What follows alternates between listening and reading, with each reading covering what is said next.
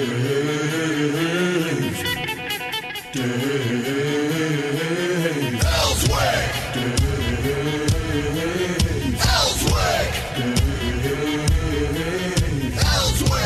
All right, back with you. Senator Kim Hammer is here. Coming up at 35 or 25 till, we're going to have Carlton Wing, state representative. He'll join us by phone again. And talking about this whole thing with the governor and the refugees that he has announced that evidently he's decided as governor that he's going to let into the state of Arkansas. I got problems with that you don't even listen. You're not listening to your people. Now, he has agreed. Katie Beck has sent me a text saying he has agreed to come on the show at 2 o'clock on Thursday, and we'll be talking to him then. I want to talk to him about that and also about hate crime legislation because I don't like either one of them. But, Senator, thanks for coming by. And did this kind of catch you on the blind side? That's what Senator Stubblefield and Senator Garner have both said. I think unless you were in a circle that we three weren't included in, we did not know about it until we all started finding out about it from social media and from just the news outlets and everything. Now, whether there were others that were involved in it, I can't speak for anybody else. Does that irritate you that you had to find this out through social media? The governor has the authority. He doesn't need our consensus to do what he has chosen to do, but there's a matter of professional courtesy. I think we were lacking in the area of professional courtesy. And, we found out he signed it on the 23rd, which was the week of Christmas, obviously. And everybody had pretty well started shutting down and everything. And so, our way of finding out was the same way the general public found out. Okay, so how do you what have you been told now? What do you know that maybe we don't know? As of about an hour and a half ago, there was a release that was sent, I think, to all the representatives and senators regarding the refugees settlement. And there were here are the top 6 questions we've been asked about the governor's decision. I can go through this and read it verbatim. Sure, go ahead. So earlier this year, President Donald Trump signed Executive Order 13888, which stated that refugee resettlement in the state or community is not permitted without the approval of the governor. This executive order was issued after a Trump administration significantly strengthened the security checks a refugee must go through before being legally admitted into the United States. This was a dramatic change from the previous process for refugee resettlement, in which state and local authorities had virtually no information or say-so on whether refugees would be resettled and where. On December 23, 2019, Governor Hutchinson responded to the executive order by affirming that Arkansas would participate in the United States Refuge Administration Program, USRAP. This decision was based upon letters of support from local officials in the areas, including the Resettlement Initiative, the limited nature of the approval, and the improved security checks put in place. The approval is for 1 year, 2020, and is limited to those communities who have indicated they are willing to receive refugees and have the support of Canopy, Northwest Arkansas, a private nonprofit refugee resettlement agency with a long history of working in Arkansas. Canopy, Northwest Arkansas, is the only approved resettlement organization in Arkansas. So those are the 2 opening paragraphs, and if you want, I can read the questions and give the answers if you want. Why don't you go down the line here and take a look and tell us what are these questions, and as far as you're concerned, do you like the answers? Okay. So first question, and these are the top 6 questions that evidently the governor's office have been asked. Did President Trump ask for Governor Hutchinson approval? Yes. Since taking office, President Trump has engaged with governors on a wide range of issues from health care reform, regulatory reform, occupational licensing, career and technical education, fair and free trade, and national security on the southern border.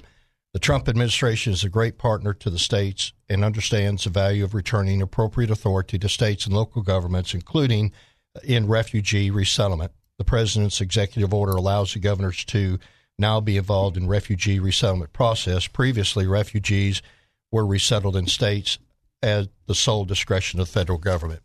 Okay.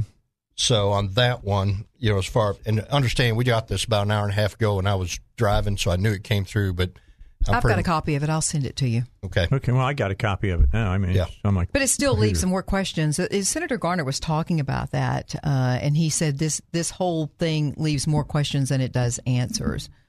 For example, how are we going to keep those people in those areas? And Canopy hasn't been here there is no long history. What, they've been here, 2 years? Is that a long history in Arkansas? I think their presence, and somebody will call and correct us if we're wrong, I'm sure, but I think their presence has been about since this began, the last time, which I was listening, Senator Gardner, I think, referred to the first time that they were in the state. This is the 100,000-foot view, but we're not down in the weeds on any of this. That's the one thing I am glad that Senator Gardner and Senator Stubblefield, and others have asked for a public hearing on this, which would have been a good way to go in the first place. If you would have went public hearing on the front end, you would have at least had a chance to answer questions before the rumor mill started hammering, and give the people a chance to speak about how they feel on this. Right. Or start drawing conclusions, without all the answers, although we're speaking to a fundamental principle of how should refugees be handled in the first place, and should they be placed in states in the first place. How do you feel about it? You're a legislator. What's your position on bringing these refugees into our state? I think that it is a challenging issue, and it is one we're going to wrestle with until they decide at the federal level how to handle it and how to take care of it. The one thing that I'm always concerned about when you use the word refugee, and that is based on other experiences where you see and a difference between an illegal immigrant and a refugee, but I'm not sure people distinguish the difference between the two. If they come through legal channels as identified by the law legally by the federal government, the changes need to be made at the federal level so that we can do what we've got to do at the state level. As far as illegal immigrants, there are too many testimonies of those that have come through the process into our state and into our country through the legal channels. So I'm not very tolerant of anybody that's here illegally. I think where the rub comes is that the federal government has allowed for refugees to be brought in, then we have to conform within the federal law. And that's where I think the federal delegation needs to take on the challenge, because it seems like the ball gets punted every time. Well, I think that we need to, and I'm going to make Dave a copy of the governor, what he handed out. But I think when we read these statements, we need to realize that carefully crafted language can really give the wrong impression. Canopy has actually only been in existence in Arkansas since January of 2016. So when you say in your paperwork, when the governor says we have a long history, Canopy has a long history of working with refugees in Arkansas, that's just not true. Well, I think Canopy came into place in Arkansas, as Senator Garner referred to, when the first location of refugees were brought into the state. It was because they had established a presence in the state, and that opened up the door for refugees to be settled here. Right. Possibly they were working in other states, and they just targeted Arkansas as the next one. That first batch of refugees that they brought in, they were allowed to bring in, I believe it was 70, but 34, 35 actually only ended up settling here. Now, that's my biggest problem with this. You bring in all these people, and once they get here, they don't have to stay here. They can go wherever they want to. Well, and to that point, that's why I'm not sure it's left better to be now, I'm going to talk out loud for a second. I think that's one reason why it's better to be handled by the federal government. But on the other hand, the federal government is having a hard time managing it at the federal level, and now they've punted it down to the state level for the door to be open for the states to be able to do it.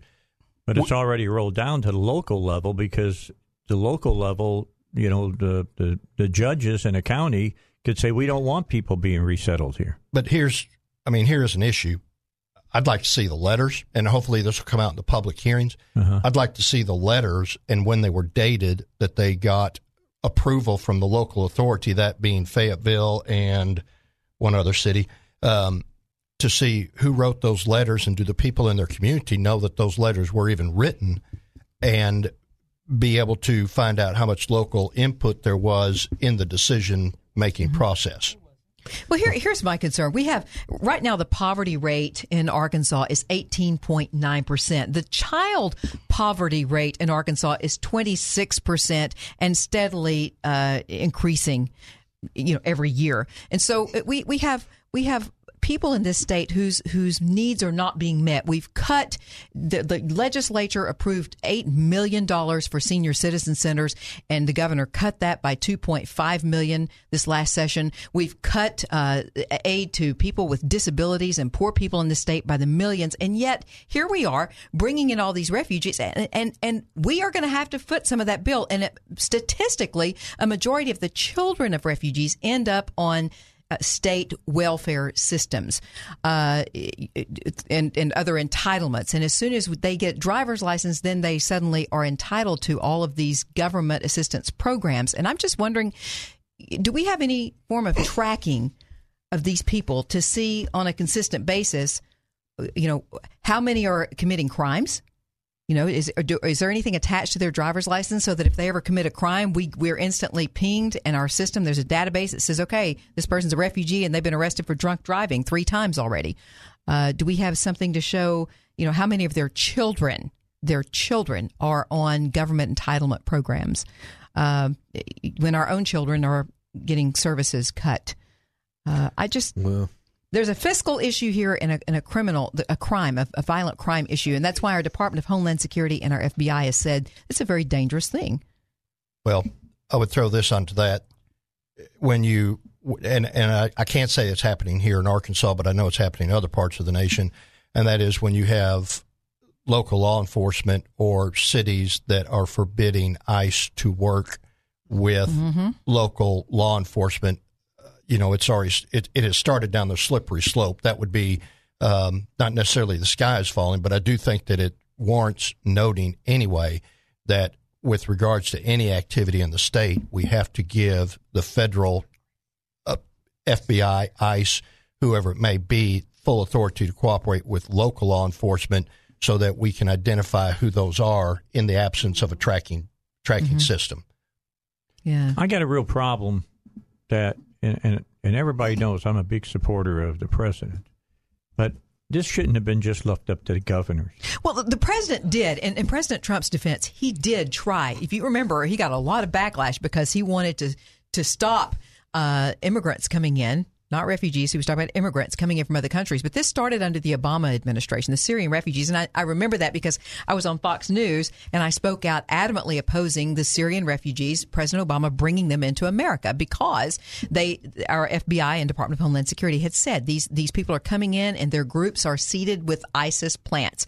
And that is a historical, statistical fact of what they've done in other countries. So I was speaking out against it then. I said, this is not a humanitarian hand we are extending to these people. It is an open door to an enemy invasion. Because when you have people coming from other countries who their sole belief system is based on destroying the United States and our whole belief system, then you're bound to get a few of those in there. And there's no place to properly vet them. And that's where our Department of Homeland Security and FBI said, we can't properly vet these people. We don't have it. How do you vet people that have no records? They're refugees.